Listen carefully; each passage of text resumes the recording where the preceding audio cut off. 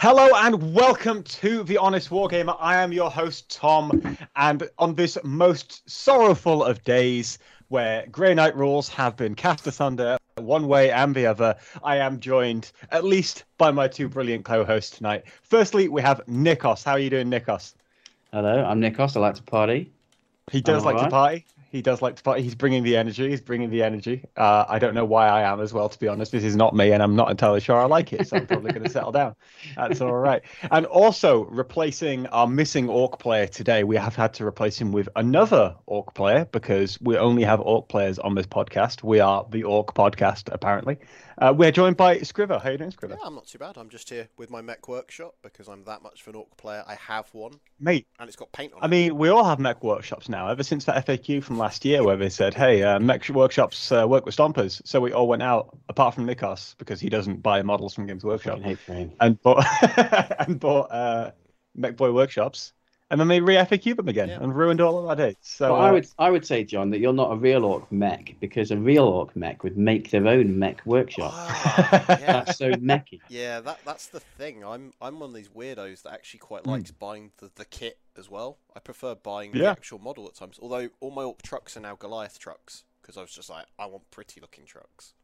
So Although, Oh, to be Goliath. fair, it is one of those where it's not really a kit because it's one of those kits where it's got like, you know how when you have a sprue Yeah. and you have the bits that like pop into the bottom, this has got one like every quarter of an inch, and it's always really thick. It's one of those like Chinese models, right? I don't think it is, but it Yeah. I don't know feels where like the print it should is. be. It's an awful Mhm. kit as well. Hmm. Yeah, yeah, Nice- it's nice not and great. weak. So today we're going to be talking about the news, unfortunately, because I have some very sad news based upon my poor beloved Grey Knight Codex. We're also going to be talking about Thousand Suns, but nobody cares. And we're going to be doing a Build-A-Boss workshop based around what you did a few years ago, Nick, with the Build-A-Bear Demon Prince. And we're going to be doing that with Orc War Bosses. Before we get into that, I want to see how you're all doing. So chat, great to see you. How are you all doing? Let me know how you're doing in chat.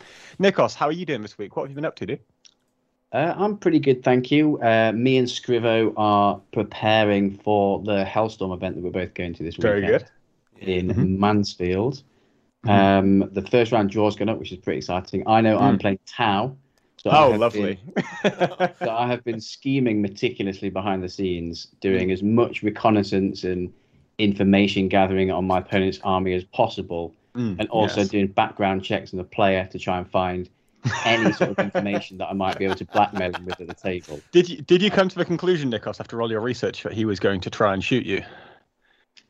I did uncover Plot he twist. might be attempting a hit, which I Oh, was able to okay. foil, but I did get my hands on his tax returns. So I'm Oh, going my to word. and see what they have to say. Not again. That's my Okay. plan to win, basically. Other than that, I might just try and use my obsec on the objectives. That's good. That's good. What are you taking to Hellstorm, mate? Necrons. So I have The Necrons themselves. I have initiated Necron protocols. for this You're event. actually using those, my word. I am. Well, no, I ironically I'm not. I have mixed detachments in my list. So I don't get the protocols because they're such a tiny little buff that very rarely are relevant. What's the point in building to get them when I can build a better list by mixing detachments and not having them? So the benefit of that is better than the protocols. So I've got a very small detachment of 3 heavy destroyers that are in single units, and then a destroyer lord who's pretty shooty. So that's my like dedicated anti-tank, and the destroyer lord's pretty tasty, Nice. I think, as well. Yeah. And then the rest is like 2 20s of warriors with Khatun Command Barge, 2 Chronomancers to give them a 5+ invuln, And reroll charges as well. and reward charges, which could Really be good. really useful on grabbing objectives late game or mid game or whatever. Then I have a reanimator backed up on the pointing at one of the Necron bricks. Nice. Then I've got a Ghost Arc, and then 2 Doomsday Arcs, and then Very 3 good. Wraiths. It's a lot of units. I like it. Yeah, so it's mainly focused on, so there's one blob of the list, which is two blobs of Necrons with some support. Catkin Command Bars, they kind of hold a home objective and then push towards the middle, and the other stuff kind of flies around, holding space or holding objectives. Because everything's obsec apart from the destroyers, like that's probably the only reason Necron are doing okay, I think. Okay. with the all obsec thing, because every list has it. Yeah. Like That's fair. I've mixed mine slightly, but pretty much everyone has it. So Mm. it's So- mainly focused on the obsec part. Mhm. I've not got loads of Well, I don't know. I've not played the list at all yet. I don't really know what I'm talking about. I think it's a good list. I'm going to see. You're good with Necrons, mate. You're good with Necrons. So going into the end, have you got like a goal, an aim you want to go for? You're trying to go 3-2, 4-1, 2-1-2. I would. Obviously, my aim is to win the event, but realistically, I would like to go 4-2. It's 6 Yeah, games. it's a 6-gamer. Yeah, as well. 6 games. Oh, you sweaty boys. It's going to hurt. So I would like to win more than I lose. That's probably my personal aim. Good luck with that, man. And have you played any other tabletop war games this week at all? Done any painting, any of that? Because we have, because there's an event this weekend, 40k. I've played Mordheim in preparation. Very good. Very good. To really hone my narrative skills. Yep. Ahead of the competitive 40k event. So I took my Chaos Dwarfs last night to a multiplayer game, and they were rubbish. And one of my guys tried to jump off a building because he realised my pistol's not going to do much in this game. I'll try and jump down and shoot him up close, and he jumped off and died. Well, did you have a good time, though? That sounds Yeah. like there are a few stories in there that you can retell. And that's always a thing, mate. You never tell the stories of how you won a game. You tell the stories of the goofy shit that happened, right? Yeah, exactly. So that's perfect. That's what That's Mordheim's all perfect. about. Yeah. Scrivo, I heard you're going to Hellstorm as well. I What are am. you taking, mate? And what's your first round matchup look like? I'm taking Dark Angels. I took them a couple of weeks ago and misplayed a couple of rules at another event, but we won't talk about that. It's quite a nice little. You cheated. Unintentionally, though. That's the thing. I put my hands up and I was like, looking back at the games, it wouldn't have made. I forgot. too much We don't difference. normally have cheaters on this Yeah. program, but we'll make an exception Well, for you because you've got all the. I didn't cheat that Yeah. well because I didn't even win. I only got third. So, You got to the top table. Oh, Yeah. right. Scrivo, turn You're your on the mic podium. on, please. Okay, dude. So- Okay. but yeah, it was alright. But basically, my list's kind of a threat overload list. I think is the way I kind of try to attribute it. So I've got a blob of 3 attack bikes. I've got 3 land speeder tornadoes, which allows they've got multi melters and assault cannons. Then I've got 2 bricks of Blade Guard veterans. I've got 5 obsec bikes. So I've got a separate detachment for that, so they can just go up and do stuff. A Talon Master to do that horrible going and just murdering things. And then Very good. 3 units of That intercessors is horrible. with Azrael sat with them and Ezekiel. So I've got Ezekiel for the whole, lots of really nice tricksy powers. Like he's got one where he can cause them to fight last, one that removes obsec, and if they're doing an action, removes that if I beat their leadership. So I've got some cool things to kind of counterplay if someone's sat on an objective and just go, nope, you're not putting a banner on that, you stupid idiot. And it should be quite Fair fun. play.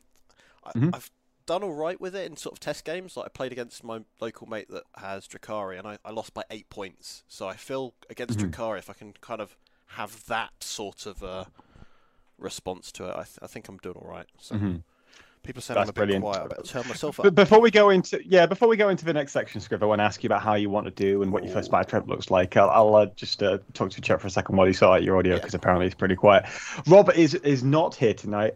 He was going to be doing one of the other bosses, but unfortunately the boss was one of the Mork bosses and very sneaky and didn't want him giving away all of the secrets to why this boss is the best boss. Yeah. So that gives us all a chance There to we go. show our bosses off on camera and demonstrate why our bosses are the best. Scribble, do you want to give that a try? What are you playing round 1, mate? So for round 1, I'm actually playing something I've never faced in 9th edition or even 8th edition. I'm playing against White Scars.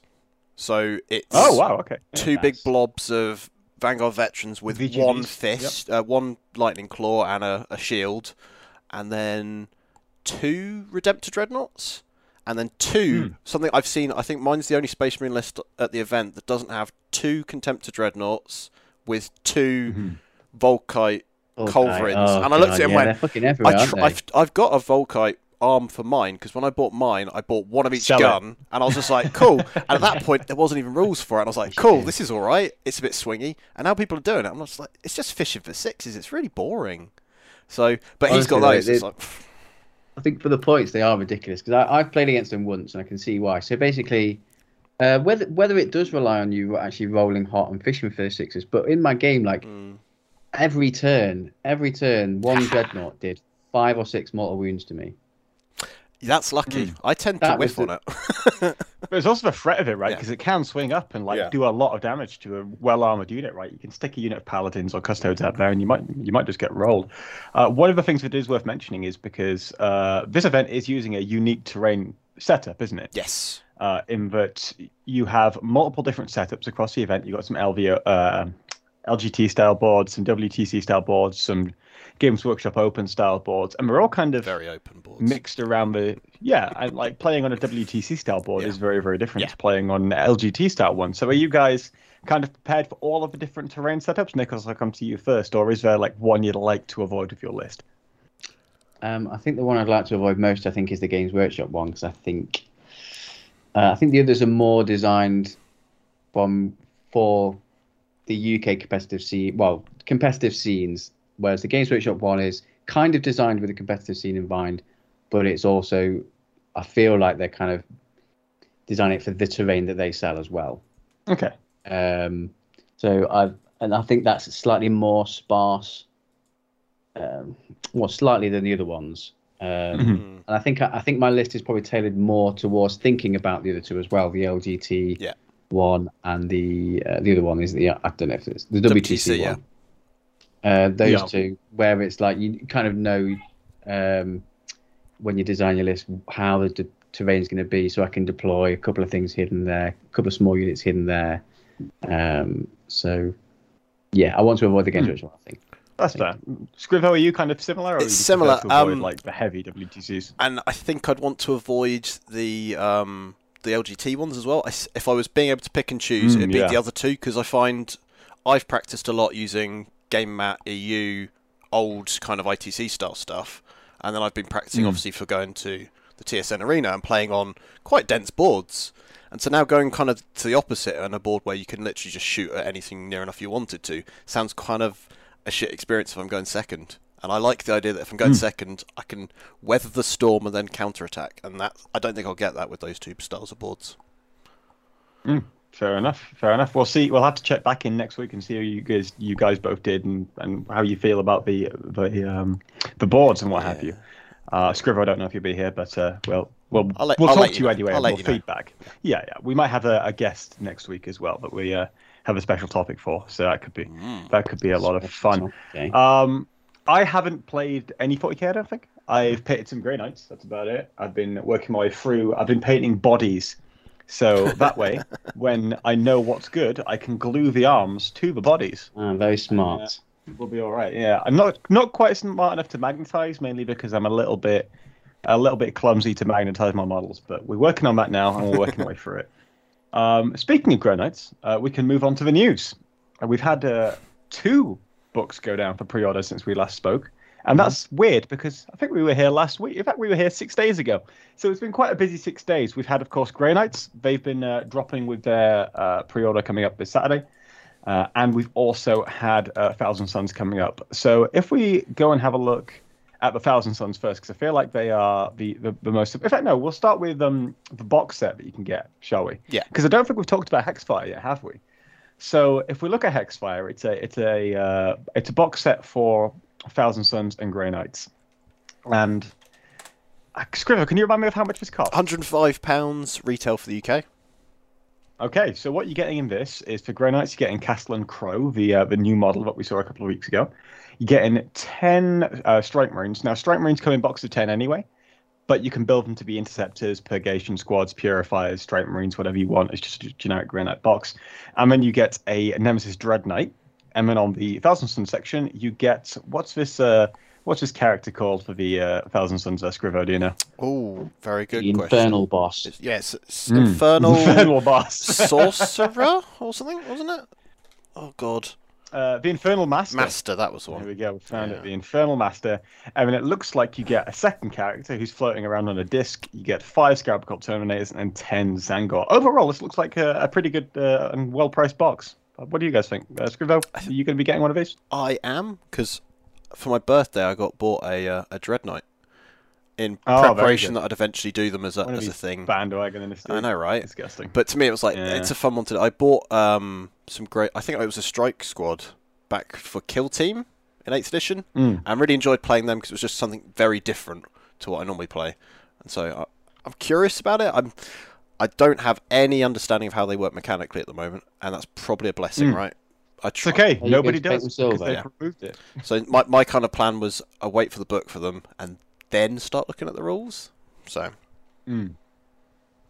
How are you painting them, Scriver? Are you going to go for silver? I think so. It'll be an excuse for me to try doing different silver, like a different style of silver, I think. So normally I just brush on lead belcher and I'm just done. So I might experiment with airbrushing it on, because now I'm an airbrush guy. I can kind of I can do the fancy stuff, right? And have you heard about streaking grime, Strivo? I think this would be the one time I You heard don't. about it? I'm basically 1 foot in the door on streaking grime now.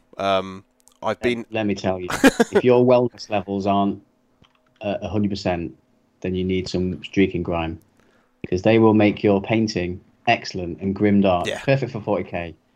The affordable price of $5.99, available on Amazon. And you get really lightheaded when you're stripping it off, right? I helped strip some of the terrain of it, cleaning it up, and I was just like, "Oh, this alcohol, it's really good."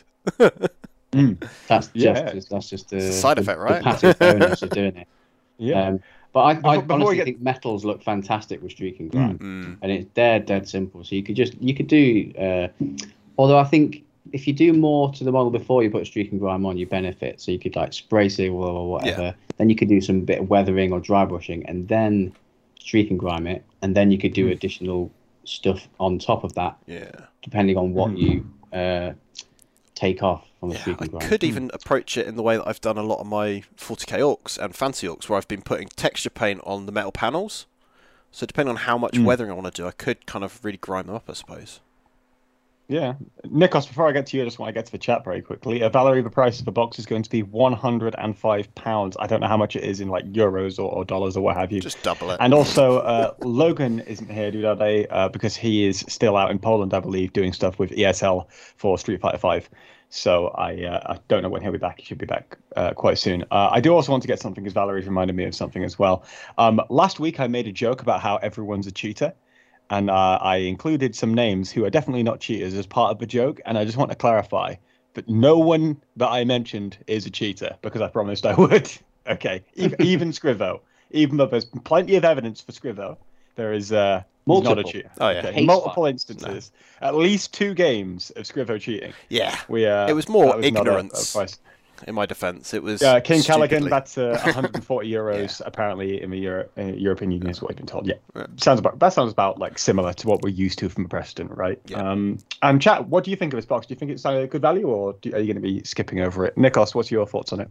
I actually think it's probably decent value, because it looks like it's basically the new Combat Patrol boxes that they're doing.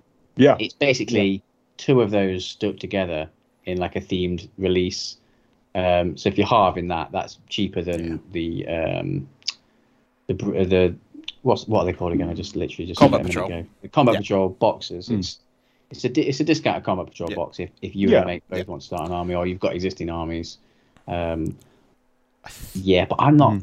But I'm not. I don't know how you. I like the Grey Knight models. I think those range, even though the Marines are quite old school, and the Nemesis Dread Knight, I don't like the baby carrier. I prefer the ones where people have turned them into like more of a dreadnought. I prefer that. But I do like the Grey Knight models on the whole. But the Tzeentch ones, I'm not a fan of the Tzeentch models particularly. I don't know how you guys feel about them.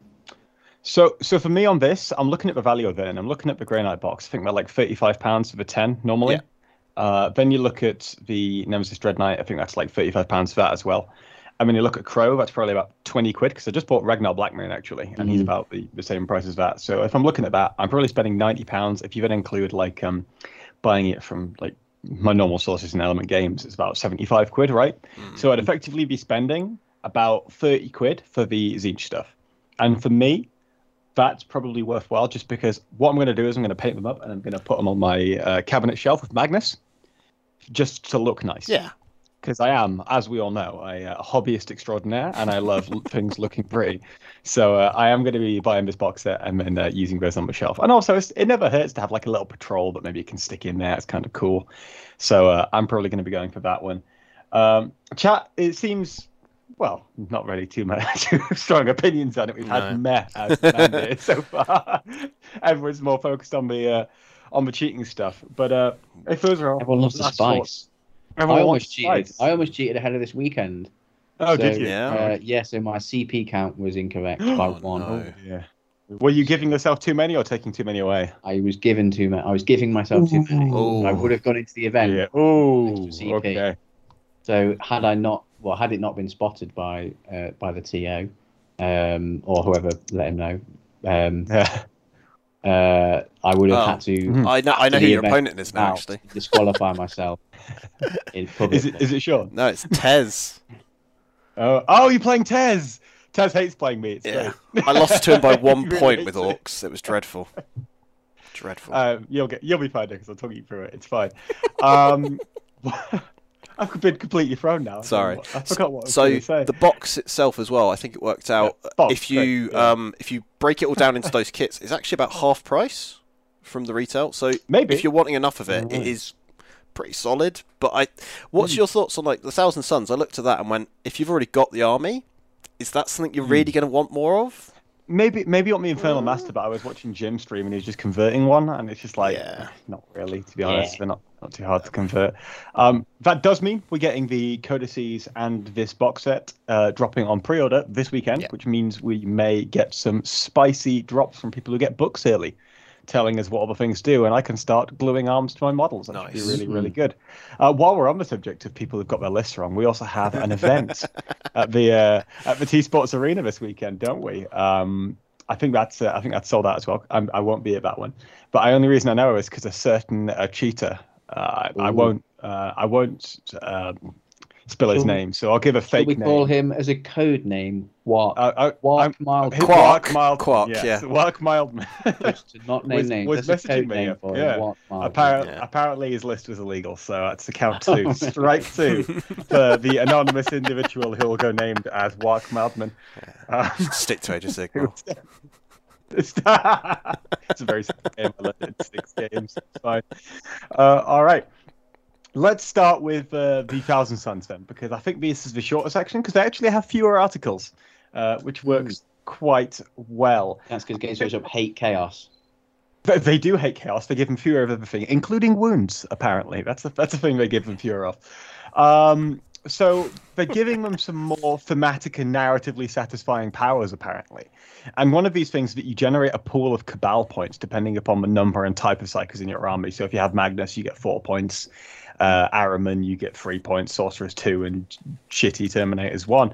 And then you can use these Cabal points over the course of the game, kind of like you would with CP, but to do certain things. So they've given a couple of examples here.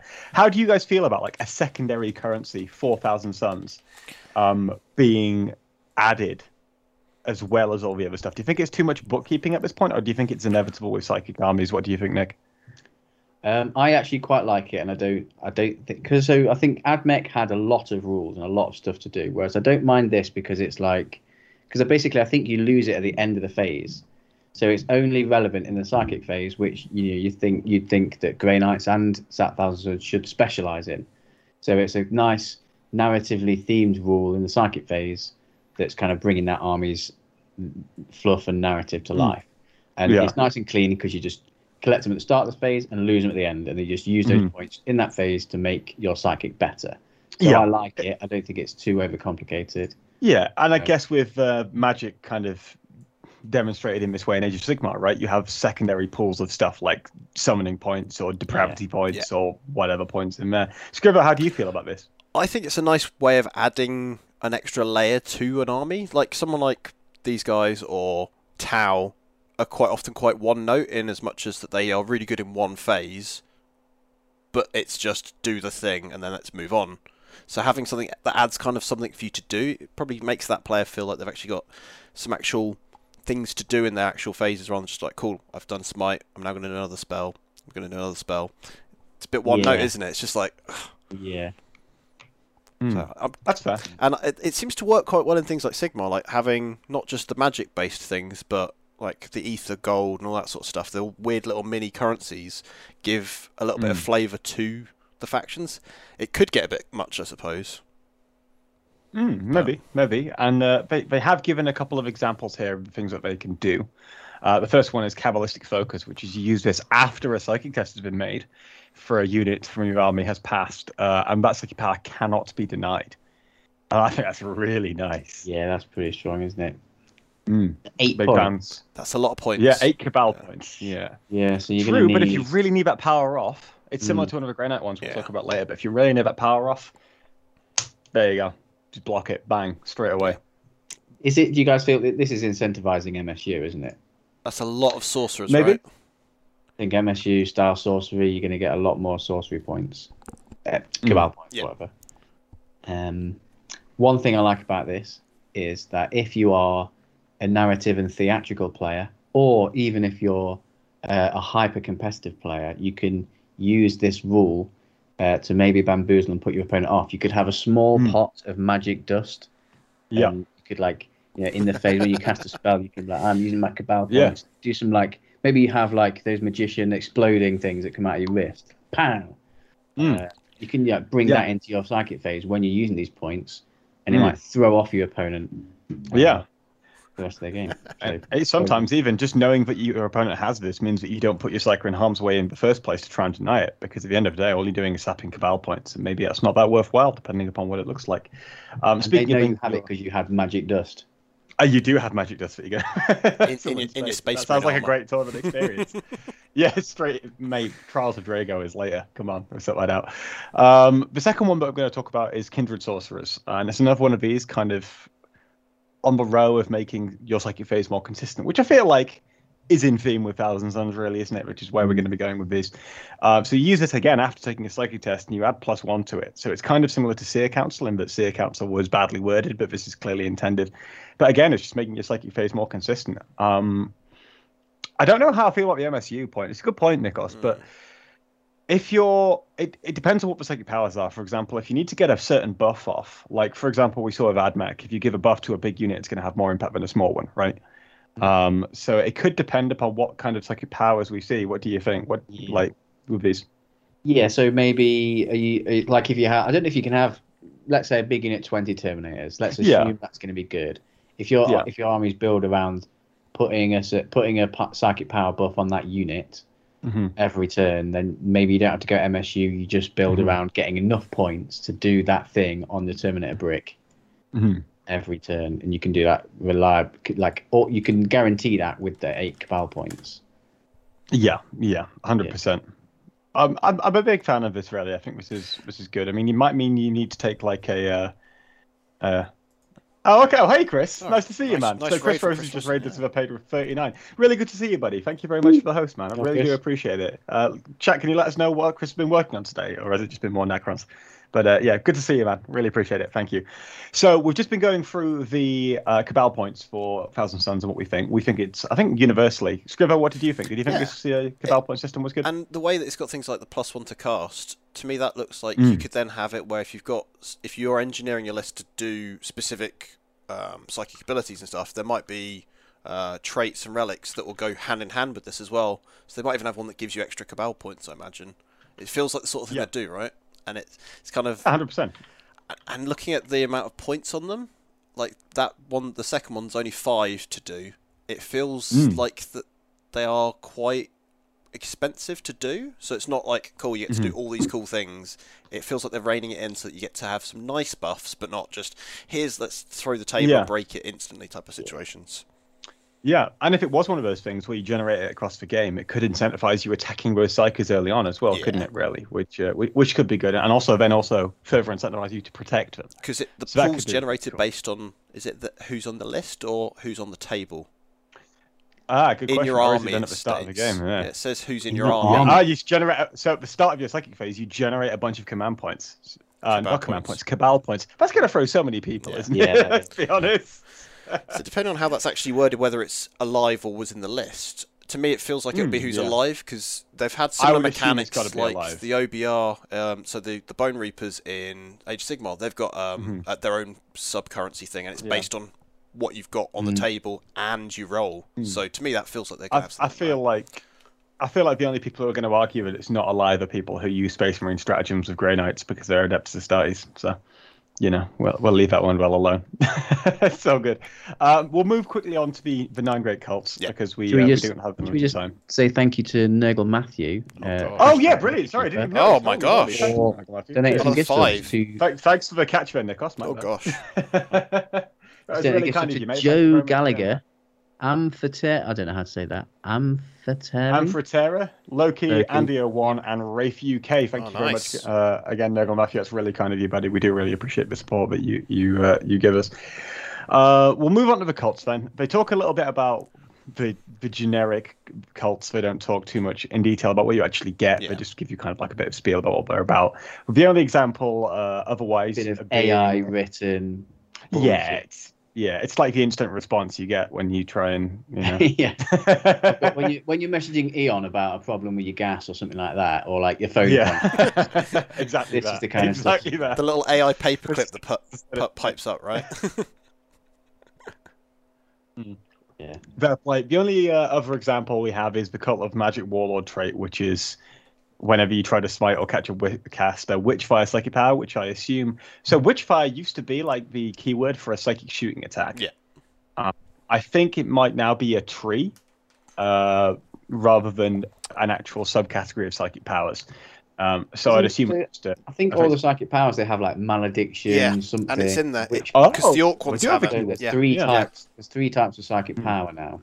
So it's a keyword within the psychic powers, and it is a lot of the shooty. I think it is the shooty ones. Yeah, they're all the damage, mortal wound ones.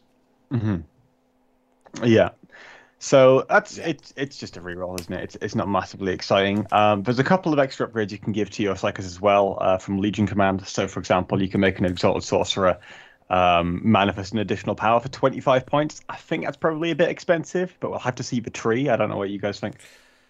Yeah, it's like anything. Without the full context, I always find it really tough to get excited because normally it's not one thing in isolation. It's that combined with a trait, a subfaction, and then what units you're using. I find makes the whole picture exciting to me.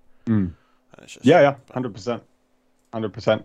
I remember Nikos, do you have any thoughts on that one, or it depends on what the powers they get are? Giving one of your sorcerers Ballistic Skill 2. And attacks 5. I mean, I guess it depends. I guess it depends. Maybe if there's like a really good pistol that you can give to a sorcerer, I feel maybe like it'd be worth it. Or a big with that stabby second thing. one, if you can turn a sorcerer into a beat stick, you might want to go for it. But otherwise, I think that's a little bit optimistic, don't you? Are they wanting us to have like slam sorcerers on discs or something? Like people going and just throwing them at people and just murdering stuff, like fights first, boom. Can we call them frisbee captains? Yeah, we could call them frisbee captains. They're not boomerangs because they won't come back. No. Now, there are a couple of extra cult powers that we can see for Thousand Suns in the next article over, which is called Psychic Slugfest. Grey Knights and Thousand Suns throw down with new powers. If you guys want to follow along at home. The first one they show is the Cult of Time Psychic Power, which is a Warp Charge 6. You select one infantry unit within 6 inches of the Psyker, and you can return one destroyed model from that unit to the battlefield with all of its wounds remaining. That's not too bad, to be honest, depending upon how you're building. What do you guys think? Scriver, what are your thoughts on that one? So a high value unit, so something like a Terminator, that's getting you 3 wounds, right? Because infantry, it's basically, I imagine, would Zangor not get the right keyword for that? So it'd be down to, correct. It'd be your Terminators or your what are they called? Normal Terminators. I think Zangors might get that, but yeah. I think you're right. I think Terminators is going to be the most valuable. Because you get your value out of it, right? You want as many wounds as you can. Yeah. Nikos, what's your thoughts on that one? Pretty much the same? Yeah, buy Terminators. Games that are pushing Terminators hard this edition. Yeah. This is clearly, not clearly, obviously you can use it on other units, but it's definitely optimal on Terminators. Yeah, and it's one of those units they put in the Hexfire box as well. Exactly, so get your stonk value out of that box. Do you get Sorcerer units in Thousand Suns, don't you? Yes, every unit. So if you're really requiring back Psychers to have as much of your Cabal points, bringing back them that way as well, that's if they're each worth a point, there's that value as well, I suppose. Fair play. So if we move on to the next one, this is the Cult of Knowledge psychic power now, and it's called Etheric Trespass. And that's also got a warp charge value of 6, but it's got a range of 24 inches on select an enemy unit. And until the start of the next psychic phase, each time an attack is made against that unit by a model in a friendly Cult of Knowledge unit, you reroll a wound roll of 1. This scares me. And the reason why it scares me is because I am very afraid of what they're going to do to Doom. When that codex drops. Oh no, they're going to take it away from us. They're going to take it away and make it reroll 1s to wound. Please don't do that. Nikos, what do you think, mate? Well, I definitely think they're going to do that then. Yeah, that's basically going to happen now. They've shown their hand. Don't touch it. Don't touch it. It's fine. It's fine. But what do you think? Good power? I mean, I guess, again, it depends upon the context. And I guess I think maybe if you're going for lots of bolters, like Terminator unit, 10 Terminators get 40 bolter shots. 10... I don't know what they're called. What are they called? The Thousand Sun Marine Rubric unit. Marines. I blanked There as you well. go. It'd gone. I was like, 10 Sandy Rubric boys. Marines. Yeah. We're going to call them Rubik's Marines now. I think that's better. Rubik's cubes. Yeah. Rubik's Yeah. Marines. Maybe 10 of those with like 20 shots or whatever. And because obviously Thousand Suns, it's kind of plugging that hole that Marines have. They've got the lieutenant for this all the time. Yeah. Whereas Thousand Suns don't have lieutenants. So this is just a way of shoehorning reroll 1s into the army. Yeah, I think fair enough. If you're getting 10, it seems like 10 Terminators is going to be good. Yeah. So far. Yeah. Untested methods in the chat. You says you can get around 13 Cabal points into your list for around 1160 points. So if you're looking at a 2K army, that's like 15 or 16. That's a lot of points. Yeah. I'd be interested to see what the rest of the Cabal points are and Cabal point uses are for the Thousand Suns. But again, we'll have to see about that one. Cadrid wants to know if Zangors are any good. We don't know yet, Cadrid, but nothing that we've seen right now would specifically synergize well with Zangors, I don't think. You guys disagree with that at all? The reroll is units, so potentially they could be there, but even then, unless you're maybe double melee weapons, you're not really going to be shooting lots with them, I imagine. And like Skyfires and stuff aren't exactly exciting in 40k as they stand, so... Unless they've given them a buff. Yeah. You never know. Yeah. It's always the context, right? So the last one we'll do before we then move on to the proper spice and the proper salt is going to be the Cult of Manipulation psychic power, which is attempted possession.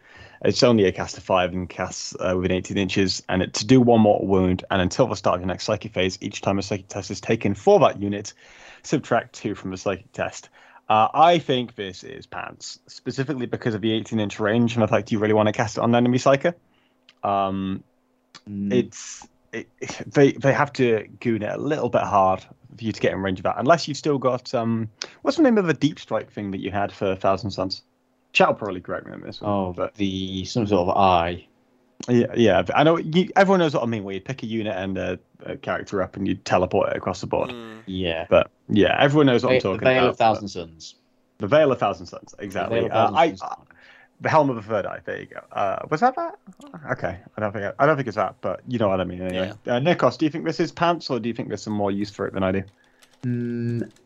It's not amazing, but maybe it's just one of those psychic powers you could include in your list if you're like, well, I'm just going to try and spam as many mortal wound damage powers as possible. This is another smite for 5. And it's 1 mortal wound for 5. It's a low charge value as well, which is they're all quite low at that point as well. They're more likely in a straight roll to be successful, right? At the moment, all of those. Yeah. And as McLeod and Viking have corrected me in the chat, it's the Dark Matter Crystal. That's the one. It's the deep strike. Yeah. All right. Shall we do it? Are you ready? I'm ready. Let's go for it. So, before we get into the Grey Knights, I want to get you guys' perspective on Grey Knights. Nikos, have you ever played with Grey Knights, played against Grey Knights? What's your kind of experience with them? I have played against my buddy Paul with his Grey Knights. And I played them initially when they had the new Psychic Awakening stuff, and they could do like range 24, 2 mortal wound smites, loads, and that was pretty horrific to play against. But I think when 9th edition sort of came around, when everyone else had kind of tooled up to be 2 wound Marines, they're Yeah, just give them a few armor. Just give the normal dudes a few armor saves to make, and enough of them fail, and they're quite high cost for what they actually give you on the tabletop. Obviously, the big paladin brick, very good. You could buff it up to the eyeballs. Yep. But I know they weren't great, and I think just because they didn't have good spread of good units, I guess. Yeah, Scrivo, I know you said you were building a Grey Knight army now. Have you played them before? Played against them? I've What do you not. think? That's the thing. Locally, there's not really anyone with it, and I think I've managed to avoid them at events. But they seem very kind of. My experience outwardly of them is they're either really kind of bonkers in the psychic phase, or then they get toned back down and no one really touches them. And it feels like they need to be given that kind of extra level of like layer of something to give people something to do as well, because they're kind of like Space Marines that do psychic stuff, but then that's all they seem to be focused on. There's not any other flavour bits to it, wasn't it? I feel like they were a bit of a classic 8th edition army where they had a couple of tricks that they kind of like, well, this is how my army is built around. I'm going to buff up this unit shooting, and I'm going to make it shoot out of line of sight, and I'm going to do that. That's what I'm going to do. Whereas 9th edition is, in my opinion, the Salt Bay CP edition, where you're just sprinkling it on. You're sprinkling it on from a height. Yes. So, for context on me, I've been playing Grey Knights a lot. It's pretty much been my main faction since the start of 2020. That includes over TTS. I also took it to Belgium to play in the Belgian team championships over there with some of the most nails teams across Europe. So we had Italy came, we had Finland come, we had 3 English teams there. And we came third at that. And I've also been playing them consistently on TTS through the Scottish leagues, where I've won a few of those over the last year or so. So I have been playing a lot of Grey Knights. Sometimes I feel like people think I'm a one-trick Craftworld player, but this is a faction I've been playing a lot of. So I can bring a bit of context to a few of these. And the first thing that I noticed was that Grey Knights look like they're getting some sub-factions. So, for example, you've got a Wardmaker Psychic Power here. You've got a Sword Bearer's Psychic Power here. It looks like you've got your own unique Psychic Powers stratagems in different things, which is, it's okay. It's just more stuff, right? The first one is Projection of Purity. That's for Wardmakers. Means nothing because it's not got a precedent. And that is a cast value of 6. And if you select an enemy unit within 12-inch range, and until the start of your next psychic phase, that unit is not affected by the aura abilities of models from its own army. The only way I can see this being useful is if you can give it to things like strike squads, where you're happy to just drop them down, cast power, be gone, right? I don't see this as being massively useful just because of that 12-inch range. I think that really hurts. What do you think, Nick? Yeah, it's definitely like you've got to... I think it's quite situational. You've got to be playing against an army that relies on auras, and there's going to be a specific turn that you're going to need to do this with, like a deep striking unit or something like that. So it's not that sort of thing that you can build anything around or use every game. I mean, because how many units really rely on an aura anyway? Especially in 9th edition, man. It feels like we've got more kind of, when you go that MSU build route that they're trying to clearly encourage, it's not very much about castling around buffs like it was at the very start of 8th edition, for example. No.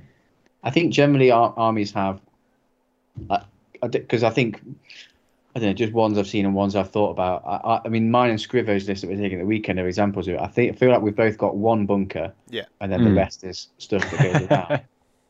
I've got my Catacomb Command Barge and Necron Warrior blobs, stuff supporting it, and then everything else is kind of solo. Whereas Scrivo's got some solo units, and he's got his Azrael and Ezekiel interceptor bubble.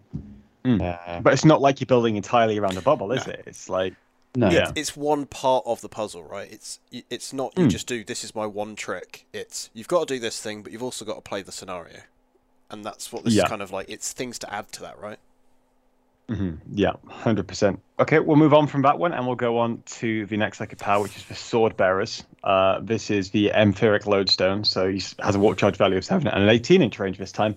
And you select a friendly Sword Bearer's vehicle within that range, and whenever it makes a range attack against that enemy unit, or you pick a unit with 18-inch range, whenever vehicles shoot at it, you get +1 to wound against it. That's decent. It only applies to vehicles, though, which makes me think they're pushing down on that Nemesis Dread Knight. There you are, Scrivo. Mate, Storm Ravens, dude. Yes. Nobody even thinks about Storm Ravens. Yeah. What do you think, Nikos? I think Storm Raven's a good one because I think it has a lot of shots, right? So you're getting loads of value from the +1. Hurricane bolters, all that jazz. Yeah. It's great. Yeah. So just find the most shots that are. There's going to be that threshold, isn't there, between most? Like if you have loads of shit shots and a couple of good shots, there's somewhere in between that is the perfect vehicle for this. And yeah, Storm Raven's probably a pretty good one. Yeah. Viking said in the chat, Land Raiders. No, I'm quite chuffed about this one because I've got 5 Storm Ravens behind me that I've not seen use for a few years. So I want to paint 2 up, play them as Grey Knights. That should be awesome. Scrivo, what do you think? Yeah, to me I like the fact that they're trying to encourage people to use specific types of units as well, because there's nothing worse than it being like this army's only good as infantry. I like the fact that they try to give you tools for each different part of the army. They don't always land, but it's nice to give the choice. And I've noticed again, it's yet another wound roll based ability, which is quite common in this edition. It seems like they really want to kind of help, because that, I suppose, is the most variable of the 2 rolls. Like, to hit and to wound can only be modified by 1 each, and most things are hitting quite accurately, but the wound roll can be quite swingy. So if you're shooting a bunch of just bolt gun style shots at big things, if you're re-rolling the wounds or adding to the wound shots, plus that +1 to the wound negates 2 levels of toughness. So it makes such a difference, doesn't it? I found that caught me out with Blood Angels recently, where they get +1 to wound. It's just like, what? Yeah. Wounding on 2s? It feels like they're making toughness values quite redundant, though, right? With like transhuman everywhere and +1, -1 to wound all over the place. It's like they're trying to build it out. I don't know. What do you guys think? Yeah, that's a good point. It feels like a rock, paper, scissors thing. Not that relevant anymore. Yeah. The final Grey Knight psychic power before we get into the actual meat of shit that I like and hate is the Prescient Brethren psychic power. It's called Fatal Precognition. I read that as facial recognition. That's not kind of what it is. But we'll keep going. At least it wasn't fecal something. What? Fecal recognition. I mean, that's what we're going to be made. That's today's article. Okay, that's fine. This is defined as a malediction. So answer the question from earlier about witchfires and all that kind of stuff. It's got a cast value of 5 and a range of 12 inches again for an enemy unit. Until the start of your next psychic phase, each time that enemy unit makes a normal move, advances, falls back, or makes a charge move, roll a d6. On a 4 to 5, that enemy unit suffers d3 mortal wounds. On a 6, that enemy unit suffers 3 mortal wounds. I'm a little underwhelmed by this for a few reasons. Firstly, when I read it, I thought, oh, that's going to be like, oh, you take some movement off when you fall back. Maybe I can lock them down in combat. No, not that at all. And then even after that, it's only on a 4+, they actually take mortal wounds. Yeah. And they've got to still be alive in combat in your psychic phase. I mean, we're taking a round of beating, probably. Yeah. If you're within 12-inch range of a Psycho anyway. Although I guess if you can get this on, I don't know, a unit of... You might as well just smite them. Like, it's the same thing, but more consistently. I don't know. What do you think? Yeah. The fact... I mean, I think if it was like... Yeah. There's 2... It's really short range, so it's hard to get a unit that you necessarily want. Your opponent... Like, if there's a unit you specifically want, your opponent knows that, they can try and keep it away from you or whatever. So yeah, short range, not good. And again, you've got to cast it, they've got to not deny it, and then you've got to roll the 4+ again. Just too many hoops to jump through for not all that much. Very much D3 at best. Yeah, well, no, sorry, 100% agree. 3 at best, but D. Yeah, but you still got a better chance of. I think what's the odds of rolling an 11+ on 2d6 dice? It's like 1 in 12, I think, but then it's d6. Whereas this is 1 in 6, but it's flat 3. It's like, whatever. I think this is pretty poor, personally. What do you think, Scriver? It makes me want to see the rest of that psychic tree, because that looks like the dud of the tree to me, and there might be some context to it, but it feels like it's the dud to me. I don't know if these are trees. I think these are like individual powers. That you get you're right. Yeah, this is that sub-faction. It makes me not power. Yeah, so maybe they've tried to balance it out by giving them a shit power, but they've got an amazing relic or an amazing warlord trait or something like that. Yes. Yeah. So Skodoji says, or Skodji, sorry, I can't read either. I think this is just the habit of the host. You just can't do it. Fatal Precognition, to me, it looks as though it's not limited to the nearest unit, unlike Smite. Drop it onto a character sitting nearby. Maybe you could, 100%. Yeah. My main concern with it is a 12-inch range power. So the amount of stuff you're really going to be in range of is probably a little bit underwhelming for me. But if you're able to get into a position where you can do that and finish someone off, fantastic. And who knows, maybe the rest of Prescient Brethren could be really, really good and make it worthwhile taking them. It's just something that you kind of end up with, right? So it's not necessarily the end of the world. It's not like an abomination like +1 to leadership value or something like that, right? We'll go on to the stuff that I actually kind of like first, so we can get into the salt right at the end. So the next article I want to look at is the Grey Knights can see your reinforcements coming with the new Codex's predictive powers. Okay, and there's a couple of things in here. Firstly, you can buy extra bits of war gear for your characters. It doesn't say that in the article, but I have seen floating around the WhatsApps a certain thing with certain points costs. So the first one is the Omen of Incursion, and a lot of people were ranting and raving about this because it's a once per battle ability that allows you to effectively get a free Auspex scan. Yeah. So if anything drops within 12-inch range of any of your Grey Knight units, they can shoot at it.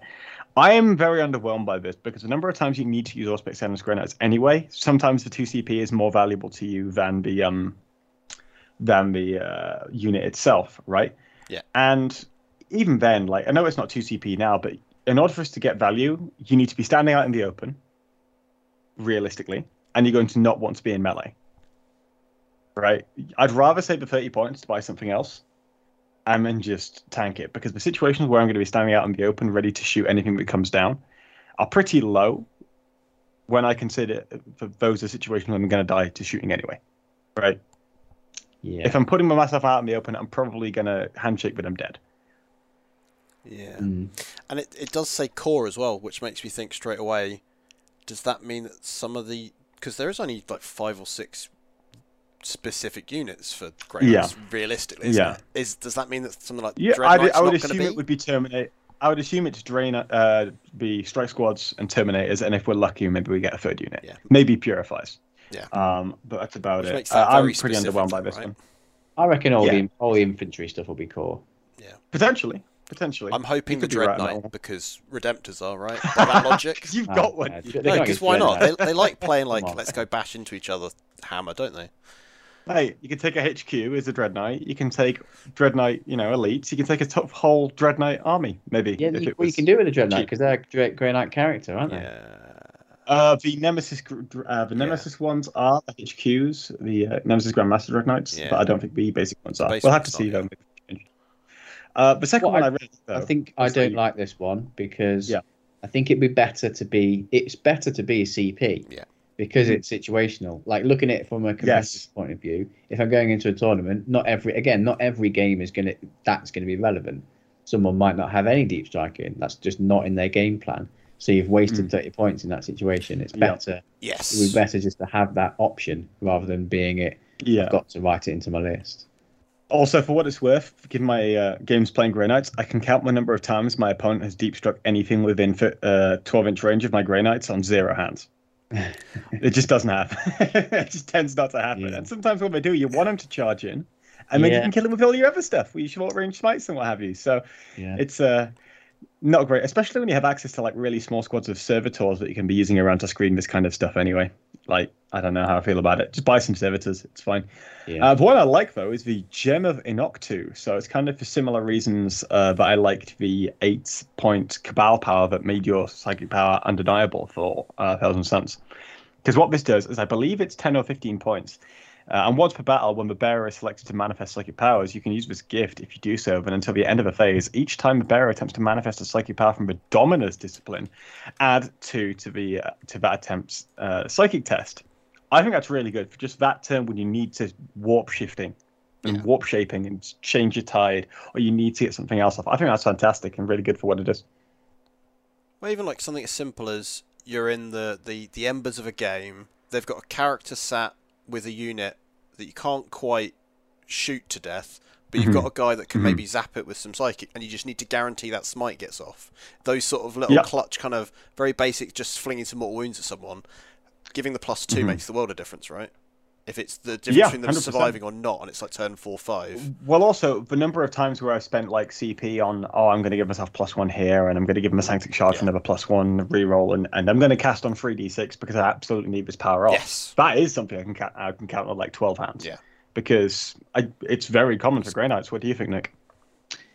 Yeah, I think it's definitely better than the other one, because it's going to be relevant in every game. Yeah. There's going to be a turn when you really want some psychic powers off, and I think wasn't there something earlier where you could get, or was that Thousand Suns? I'm getting confused now, but I'm sure there must be something in this book where one of your psychers can cast an extra spell. That was a Thousand Suns thing, Yeah. I think. So yeah, I'm getting confused, but I imagine Grey Knights might have something similar.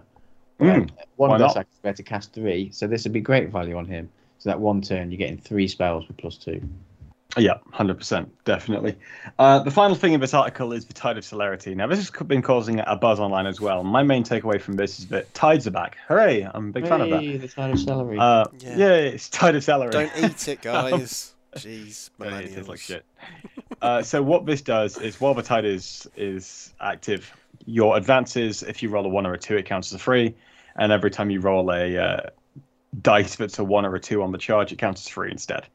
Everyone's been saying about how good this is coming out of Deep Strike and charging. I disagree, because it means that you need like a 6 on 1 of the 2 dice, and then a reroll. It's not that reliable. Although if you have an ability to give yourself +2 to your charge, now it's a 75% chance of success each time you go, and then you've got a reroll as well. What is which it? is So if you just need one 6 on 2 dice, but then you've got a reroll, so you've got 4 chances of getting a 6. Yeah, Isn't that? so that's CP as well. Okay, yeah. So that's so a CP, and that's what is that? That's a 66% chance. Whereas what you're saying, Bit risky. better. Yeah. It's Yeah. not it's Not- adding some consistency, but not enough to guarantee a charge. Which Yeah, whereas if you have a +2 to your charge range from your chaplain or what have you, that'd give you a 93.25 or 75% chance of success, I think. So, I think it's 2.5. so you'd want to do So- both together then, right? To just nail it in. Yes, right? you would. Yeah, because you've got 4 chances of trying to roll a 4+. Is how it works. And still, that's But- not But ideal. maybe it's good, not just for Deep Strike, for other stuff, like if there's a turn, Yeah, I think that's the main launch thing. yourself across the board. Yeah. Turn 2. Yep, Get those long 100%. charges in. Because there's I think a good example is Interceptors. So they're the 12-inch charge flying Grey Knights. They move 12 inches, and then you've got at least a 6-inch charge, guaranteed. Yeah. Because there's So nothing, it's like, yeah, there's nothing you know, worse pretty than good. kind of turn 1 to get onto objectives for turn 2 scoring, only rolling a 1 on an advance to get onto them, and not just getting there. So that could be quite helpful. Depends on the outside of that unit. You don't necessarily have the mobility, right? Yeah, just to go to the chat a second. Yes, Meatballs has demonstrated their maths boffin qualifications. So boffin. charging out of Deep Strike improves it to 39% chance or 62% chance of a reroll. Better for non-Deep Strike charges, sure, but still great for Deep Strike. Yes, it is good for Deep Strike. I just wouldn't be betting the game most of the time on a 62% chance, although it depends upon the matchup, right? If I can swing a bad matchup to a win 62% of the time, that's a fantastic result, right? My question is whether or not you do that, but it's definitely a good tool to have in your army, and it's definitely not a bad tide at all, unlike the previous melee tide, which is like reroll 1s to hit with nemesis weapons or something shit. Okay, so we'll do the last section of the news, and then we'll get onto the Build-A-Boss workshop, which we've all been prepping for this week. So there's a couple of changes in here. I'm just going to full monologue because I feel it. There's a few stratagems hitting here. I'm not particularly fussed about them. Some people have been particularly excited about Hammerhand. It's now reroll to wound in combat rather than +1 to wound in combat. Everyone's saying that's ridiculous. I don't think that's a massive change up on the previous section of Hammerhand. I don't think it matters that much. There's been some things released for Nemesis Dreadnoughts, for Greatsword specifically. Yeah, Greatsword looks good, but you need to see the points cost, I think, before I commit to buying that. I still think the shooting one has some play, especially when you're considering the psychic power earlier to get +1 to wound with vehicles. Now, there are a couple of massive changes here. I'm going to start with the biggest one because Astrolabe is currently the way you play Grey Knights. It is the pivot of the army. If you want to play Grey Knights, you play around Astrolabe because it gives you something that no other army has. In terms of you have access to the best signals line of sight shooting at the game, and you have the ability to clear out the buildings and jump into them with the Edict, Gate, and Astrolabe combos, whilst also using your Cybot ammunition. This has now been removed. So it is changed to a psychic power for purgation squad. So the way it now works is each of your Grey Knight squads gets a smite. It gets a specific power. So, for example, in purgation squads, they get Astral Aim. And then they get to pick a power from their Brotherhood. So whatever Brotherhood they're in, it looks like they pick that power up. So that power we're talking about for the sub-faction, you get that third power as well. So you're not picking a psychic power for each individual unit as you go along. Now, what Astral Aim now does, it allows you to reroll one hit roll. That's great on my 24-shot purgation squad. Fantastic, thank you. And it allows you to ignore cover for benefit of that attack. That's okay, except for the fact that I'm deep striking anyway, and I'm -1 to hit because it's a heavy weapon. So it doesn't really matter as much, right? Reroll one hit. One hit. One hit roll. Wow. Terrible. Yeah, it's pretty shit. So losing that is utterly enormous for Grey Knights because it completely changes the way that you play the army. Because what you previously do is you'd build around Terminator brick and the Paladin brick, you walk it up the board, you make it really durable, and you shoot people up away. And then if you can like knock that Paladin brick down, great, you've done a great job. If you can't, then you're in trouble. Now you can't do that, you've got to find a completely different way of playing the army. And that sucks, to be honest, especially after I've been waiting for 2 years to play this army and how yes. Just a lockdown for now. And then, oh, look, they've just removed it. Well, thank you, guys. That was really cool of you. But, I mean, to be fair, it's not their fault, really. It's fine. It's whatever. It's just kind of annoying. I feel you because they did that with the Orcs, like I was saying last week. Yeah. All the stuff I'm sitting on, it's just irrelevant now. Yeah, your burner voice. Your burner voice. They've got you. They've got me. They're going to get Scrivo next week. That's what's going to happen. So, yeah, it sucks. They can't get me. Hopefully... There's going to be a different way to play Grey Knights based on this book, but I don't trust that they specifically removed it so they could put power elsewhere to balance it out, because I don't think they have the time to do that, especially when they're dropping 2 books in 1 week. But we'll find something, and hopefully it's just as enjoyable. Yeah. So that should be good. Scotchy, the change to Astral Aim hurts me, but deep down I feel like it gives more breathing room for balance and Grey Knight shooting overall, so that's something. Maybe it's just one of those where I feel like the thing that was making Astral Aim good is the combos that you were giving out of the Psychic Awakening. For example, Astral Aim was a thing since 2017, but you never saw it until 2020. Although I was planning on using it from like November 2019 to October 2019, but that doesn't matter. It's fine. The other thing that they changed is the Aegis. Now, if you look at the Aegis, what it means is each time a model in this unit would lose a wound as a result of a mortal wound, on a 5+, you ignore it. So you got a 5+ DPI against mortal wounds, and you get +1 to deny the witch tests taken for that unit, right? And on the face of it, it looks pretty good, doesn't it? Yeah. Right? Like, it's all right. It's 5+ mortal wound deny. The problem is, compared to what it used to be, it's dog shit. So what it used to do is it used to give you +1 to cast for everyone. So it's gone from aggressive to defensive. Yeah, pretty much. Which is, it's fine. It's not the end of the world, but it's just kind of annoying. And if you're not building around lots of different units having psychic powers, because you can't select, like, here's Sanctuary on my Strike Squad, here's Astral Aim on my Purgs, you know what I mean? It's not as big of a deal. I don't know. I kind of went on a bit of a monologue there, so I'm going to come to you guys on your overall thoughts. Nick, what are your overall thoughts on those changes? Well, I don't really know, because I didn't, like I said, I've played them a few times. I didn't play them, so I didn't know the army all that well. And like Scrivo said a few times, I think ultimately it really will depend on the full context of the book. Maybe it was felt that they needed to tone that down because other things got a buff. Maybe there's some other ways to boost psychic. I don't know. Yeah. I mean, but 5+ mortal wound save, you never know, that might come good in the meta in the long run if mortal wounds become the fashion. Maybe it could be good in a team format, Tom. Yeah, because like if there's an army and they bring this is specifically a mortal wound spam army, like triple Satan or something like that.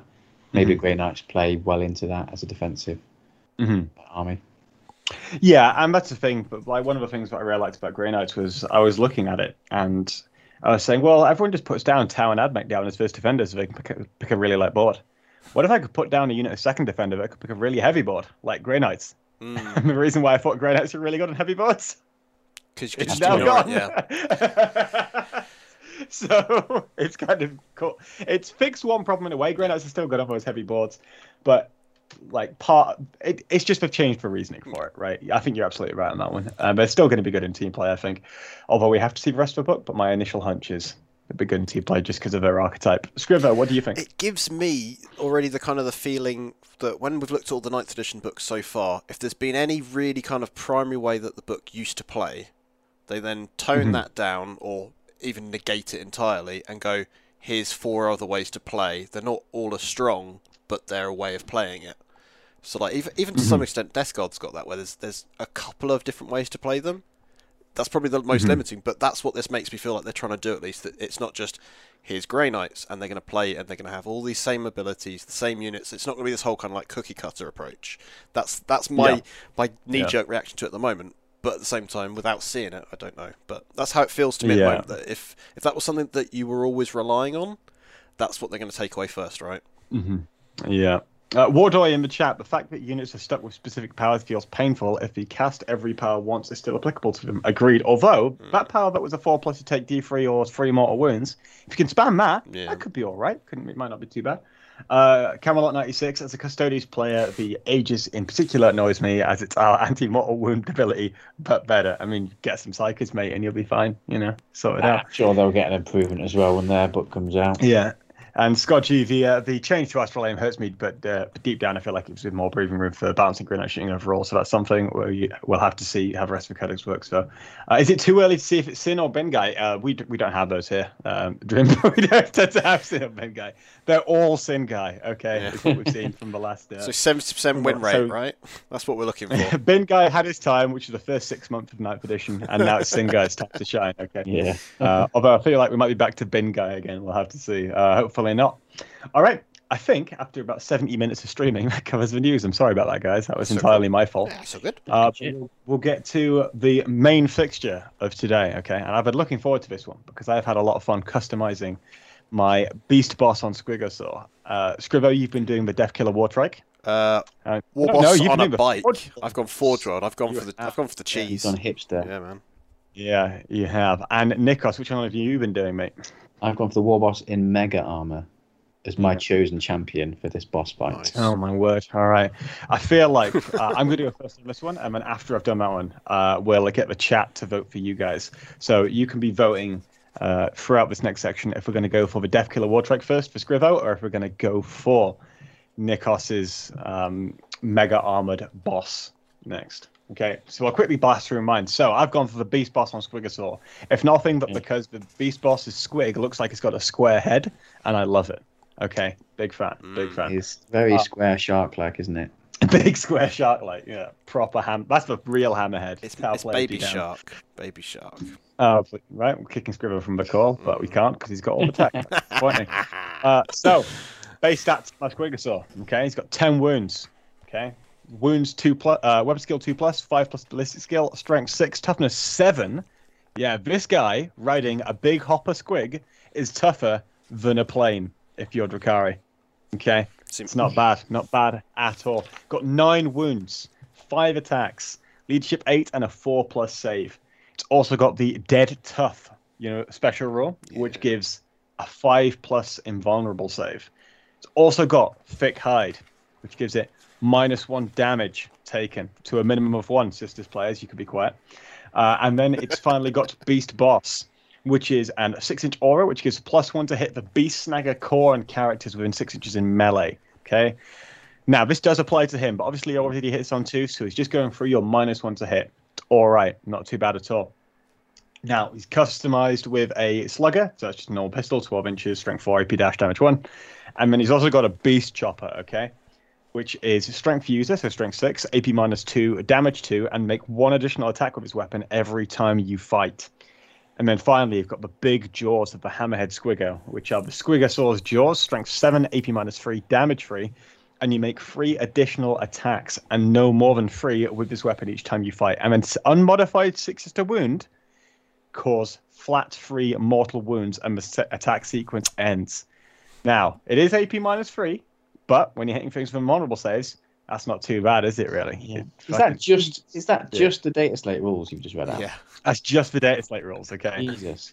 And now I'm getting customizing. That was as long as your Grey Knight monologue. I mean, it was. I said all I need to say on Twitter, to be honest. I'm still molding. That's fine. Now, Warlord traits. This is where you can customize a little bit. There's a few different options you can take here. I was considering taking Half Chewed because if we're going upon the premise that we're just going to be fighting all of our war bosses together, okay? What Half Chewed does, it gives me a 4+ DPR when in engagement range of a character or monster. But I'm not going to go for that because I want to make this more useful, okay? Now, I could have gone for Proper Killy, which is the Goth Warlord trait. Now, I still hate Goths, and I still think Goths are shit, okay? But in this context, I think Goths could be useful, all right? Just because that gives you 1 extra attack, so 6 attacks, and then an extra point of AP. So that'll make your Squigosaur's Jaws AP -4, and it'd make your Beast Chopper AP -3, okay? So that's not too bad at all. And then when you get the additional attack with the Beast Chopper, that'll give you 7 attacks, okay? But I have gone for, instead, Arda's Nails. So rather than stacking with... Yes, I know, yeah. So rather than stacking with all the kind of damage that you're doing, I'm going to stack with my durability. So I've got toughness 7, that's in. I've got a 5+ invulnerable save, that's in. I've got -1 damage, that's in. And what Arda's Nails does is it gives me -1 to wound. Oh. Okay. And I've got 9 wounds. All right. So I'm running around with this unkillable squig boy that none of you are going to touch. Okay. You can't catch me, boys. Not even Scrivo's stupid bike. Okay. Now, I've also gone for Goths, which is why I had a look at the Warlord trait. And the reason why I've gone for Goths is so I can proc additional hits with the Squigosaur's Jaws. Okay. So if I take that, I get the trait No Mucking About. So 6 is to hit, cause 1 additional hit. Or I could use 2 CP to improve that to 5s.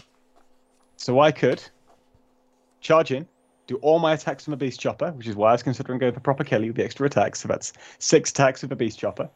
And then I get 3 attacks with the Squigosaur's Jaws. And any 6 I roll become additional hits.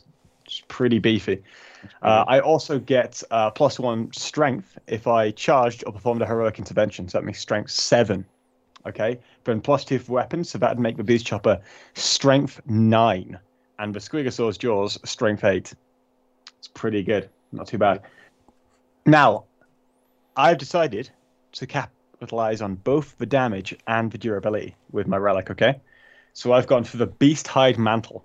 Yes. So that gives me +1 attack. So yeah, I just keep taking all the bits from you guys. I've got +1 attack, so even more attacks with my Beast Chopper. And I've got a 5+ DPR to go alongside the other 4 rules I have, making me durable. I'm getting up to ACMEC levels of buffs, mate. Lots of buffs. Look at all. 5 buffs. How is that 4? Is that 5 resilient buffs, you say? So I've got 5+ invulnerable save base. I included the toughness 7 in that, so it's technically 4. -1 damage, -1 to wound, 5+ DPR. Wow. And a lot of wounds. And 9 wounds. Armor save 3 up? 4 up, unfortunately. Okay. Yeah. If you had a good armor save, I think that's like the toughest thing. But I'll tell you what, though, I can get some more durability, Nikos. There is a stratagem in the York book for beast snaggers. Oh. Yeah. Called new models. You mean? Hide. Keyword new models. Sorry, new models. My mistake. The arse end of your horse, there, Nikos. Yeah. It is called Tough Squig Hide, and it's 2 CP.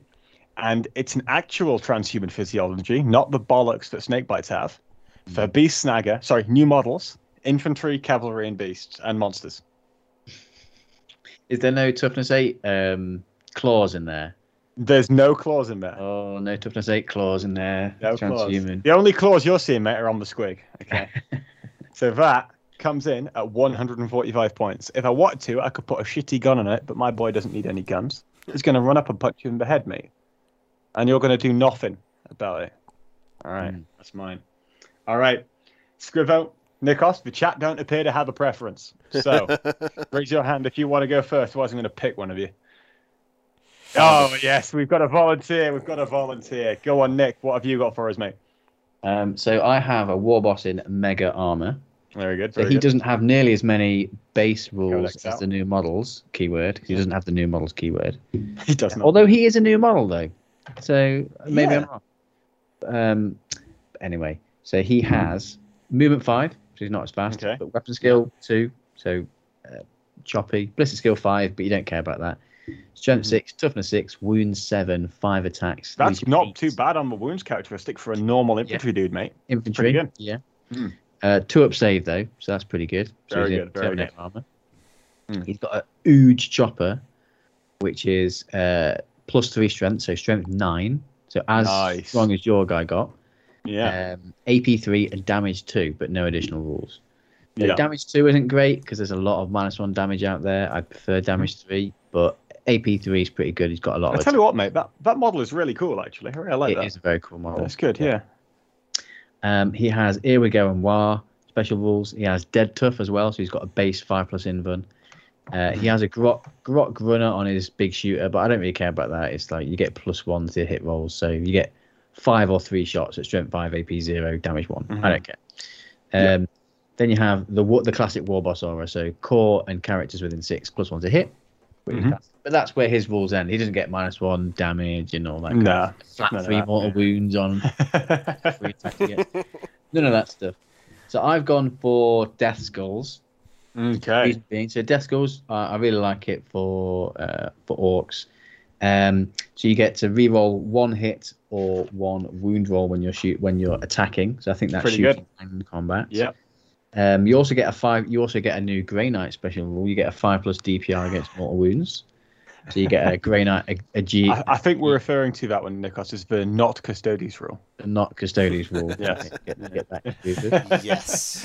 But then you also get infantry, get OBSEC, so he becomes objective secure. Oh, that's So cool. It's- not You only don't is want to he walk near him, do you? not only is he a beat stick and he's quite resilient, he's taking that objective from you. So I have gone for. Well, also, mate, what size is his base? Just before we get I into think the. I think he's probably 50 or 60 mil So if you base. stick him on the middle of an objective, Mm, you're not getting on that thing, mate. He's going to heroic intervene on you and beat your head. yeah, It's pretty indeed. good. I like it. Yeah. I like it. I've also gone down the resilient route, same as Tom. I went for Arda's nails as well. Good for that, choice. For that That's a cultured pick. sweet cultured pick for the -1 to wound.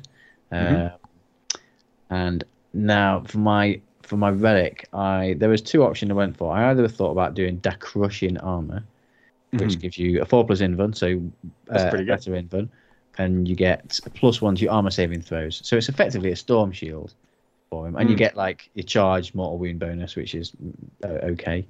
But I think I actually went for the super cyborg body. Oh. Infantry only, 4+ invuln. Oh, But each time you allocate a tactics model half the damage characteristic, so you get a better, disgustingly Mate, there are so many good relics in here. I mean, obviously we know about the Killer Claw, but you've got a bunch of really good durable relics here. Like Super Cyborg Body's really good. I'm looking at the Crushing Armor. 1 up save on your guy, mate. Basically ignoring -1, but it's really, really good. And you get the 4+ honorable save as well. Yeah. Mate, there's a lot of good defensive relics in here. Yeah. Yes, and the Death Skull stratagem is Wreckers, which gives you +1 to wound for 2 CP. Oh, wow, yeah. You get Veterans of the Long War style stratagem for your orcs. Mate, I don't that's think going to he's mean gonna you're wounding necessarily- knights on 2s. Yeah. Oh, mate. Nice. I like Jamie's that, damage isn't very high for killing knights, but mate. yes, it's But you good. can. You can do it. You okay? can. That's the main thing. just- when he's sitting around the table with all the other war bosses, he's like, I can wound knights on 2s. Yep. Fair play. I like it, mate. You got any stratagems or anything like that you might be using on this guy, or is I mean, this, I not say is really. that I mean- that's a lot of stuff. Another option I thought of for this guy is obviously it needs an FAQ, but you wouldn't be Death Skulls, which is really good for this guy. So you'd lose a lot, but you can make him a truck boy. So Yeah. you could make him a custom. nice. I don't know I can't remember what it's called. A custom culture. Specialist make him a truck mobs. specialist mob. Yep. You could just bang him in a truck on his own and just barrel him forward because the truck could move, he could get out and then still charge. I think Oh, that's cool. So, I really like that. that's awesome. a different option. But then you're not getting the obsec and the reroll hit and wound and a Grey Knight not Custodes rule. Do you know what I think I'd do, mate? I think I'd run 2. I'd run 1 as Gork and 1 as Mork. So the sneaky one sits at the back, okay, and does this thing, and then the Gork one goes forward and just charges with truck boys. Yeah. I think that's awesome. I like it. I really like that one, mate. Good work. Scrivo, thank you very much for that, Nikos. Scrivo, Mine's how's yours looking, buddy? mine's not anywhere as exciting because there is a lot less options if you're not playing with the new toys. Because you went the I edgy think, choice. mate, it's just Forge World, so Yeah, well, Yeah. he's got less options, but it's still a really cool pick. I think as if I'm building a list and I've got two detachments, I've been building them with the Squigosaur in one list, in one of the detachments, but I also like having the bike, because I have a real problem with liking Orc war bikes a bit too much. So having a war boss with them is kind of cool. So what I've done is I've made him Snakebite. Given him straight off the bat, I've given him the Warlord trait Surly as a Squigoth, which is basically like, can't fight on death, but on a 4-up, he gets back up with D3 wounds remaining. Within as close as possible for where he was destroyed, but not within engagement range. So my kind of idea is how I used to play him in 8th edition as well. It's like almost rocket him and stuff into something. If he dies, on a 4-up he comes back anyway, but also give him the Killer Claw so that he's just 3 damaging whatever he's hit. So the other option, if I wasn't giving him you use him as like a grenade unit. Yeah, just throw him in, and then explode. Distraction card effects. And if you don't give him the Squigoth trait, the other one was there's let me see what it's called. It's one of there is Speed Freak specific traits was the other option I was going with. I think it's called Road something. God, dreadful at this. Where are they hiding? Very fine. These books are not as easy to find things, are they anymore? They never have been, have they? Where is it? Road Killer. So it's one of my favourite things to do with Orc trucks there was the old stratagem ramming speed where you 3d6 charge and then you do mortal wounds on a 2-up. Having that but on the war boss, it's just like, why not? Let's do that. Just throw him at someone, 3 mortal wounds on impact on a 2-up. It's kind of fun, right? And that normally can just, if it's a unit of 3 tanky guys with invuln shields and they're all 3 wound Terminators, Blade Guard, whatever, you know, the kind of that archetype, that's one of them gone straight off the bat. So then when you're swinging, there's one less of them. So I like that as an approach, but I do feel like I quite wish there was more of those kind of rules in 40k. Like, you know, like AOS, they try to do different rules for cavalry. Yeah, oh gosh. Whereas I really think the cavalry rules should be when they charge, they do some mortal wounds. Yeah. So I quite like those kind of those rules. I wish there was a few more for dealing with those units you just talked about, like the really resilient elite stuff that's got really high toughness, armor save, and invuln and stuff. Because generally it tends to be for 40k, it's on a 2-up you do D3. Yeah, I would like it if it was. There is one example of a mechanic that's a little bit more exciting. Is the Ossiot Bone Reapers cavalry? They roll a D6 for every inch the charge is. So it's showing the perpetual motion, and I like that as a mechanic. That feels very orcish as well, right? Like going for a long bomb just because you know you're going to hit them as hard as possible. But yeah, brilliant. Thank you very much, Squiver. Thanks so much, guys. It was really good. I think my favourite out of those ones, out of all 3 of ours, I think I'm going to say Nikos is my favourite. Squiver, who is your favourite? Mine's the Squigosaur, but it's because I've got a massive nerd boner for a giant big squig that you just can't kill. It's like, I want that model just so I can go, right, come deal with me. And people are like, oh, no. I did get in there early on my WhatsApp chat, I think. Nikos, did you have a favourite? Apart from me, Ryan, of course. But... well, I'll go for Scrivos then, because it's edgy. Yeah. That was brilliant. Thank you very much for that, guys. And thank you very much for hanging out. I've had a lot of fun, even if most of it was just ranting about how we're going to rant about how Grey Knights are shit. And then I spent about 30 seconds on it. That was fine. That was brilliant. Thank you very much, guys. I think next week we do have a special guest on. I've got a topic I want to cover there, so we'll let you know about that when we've just fully confirmed it. Guys, is there anyone you want to particularly shout out to? Thank you very much, obviously, for coming. Nikos, have you got anyone you want to shout out to? Obviously give a shout out to Gozzy. I'll give a shout out to everyone I'll see at the weekend at the event. Yeah, I'll see you. That should be good. It's my first round opponent, Terry. Yeah. Shadowson has already come up with Astral Shame. I'm taking that one. Thank you very much. Stolen immediately. Scrivo, thank you very much for coming on. That's right. That's so cool. I do appreciate you coming on and sorting out all the tech for us and chatting along with us about 40k and all the bollocks that it entails. It's great fun, isn't it? Have you got anyone you want to shout out to? I would like to shout out all the YouTube thugs, because obviously they're all sat there. Nice. Whenever there's one of these lovely videos, they come in with some absolute sass, and it's fast. Like every morning I'm there checking YouTube going, what are these idiots going to be saying now? And then I'm like, oh, they're not idiots, they've said something really insightful, I better make some notes.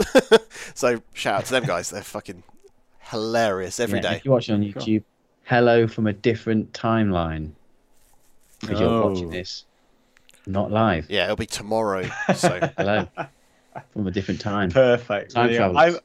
I want to give a shout out to Scrivo, because Scrivo has been back on that streaming game recently. Oh. And you can all follow him at let me just make sure I spell it right. Oh, he's not in chat because he's on the Honest War Game account. At Scrivo, SCR1VO. If you want to go follow him, he's been doing artwork live on stream, 40k and AOS artwork. Give him a follow, give him a sub. He's been putting graft in, been doing really, really well. Thanks, man. Obviously, thanks to the chat. Shout out to the chat and to all of the absolute legends and gangsters that sub on Twitch and on Patreon and even sub on YouTube, even though we get no money from you. You know, we appreciate that too. Thank you very much, guys. It was really good to see you all, and we'll see you next week.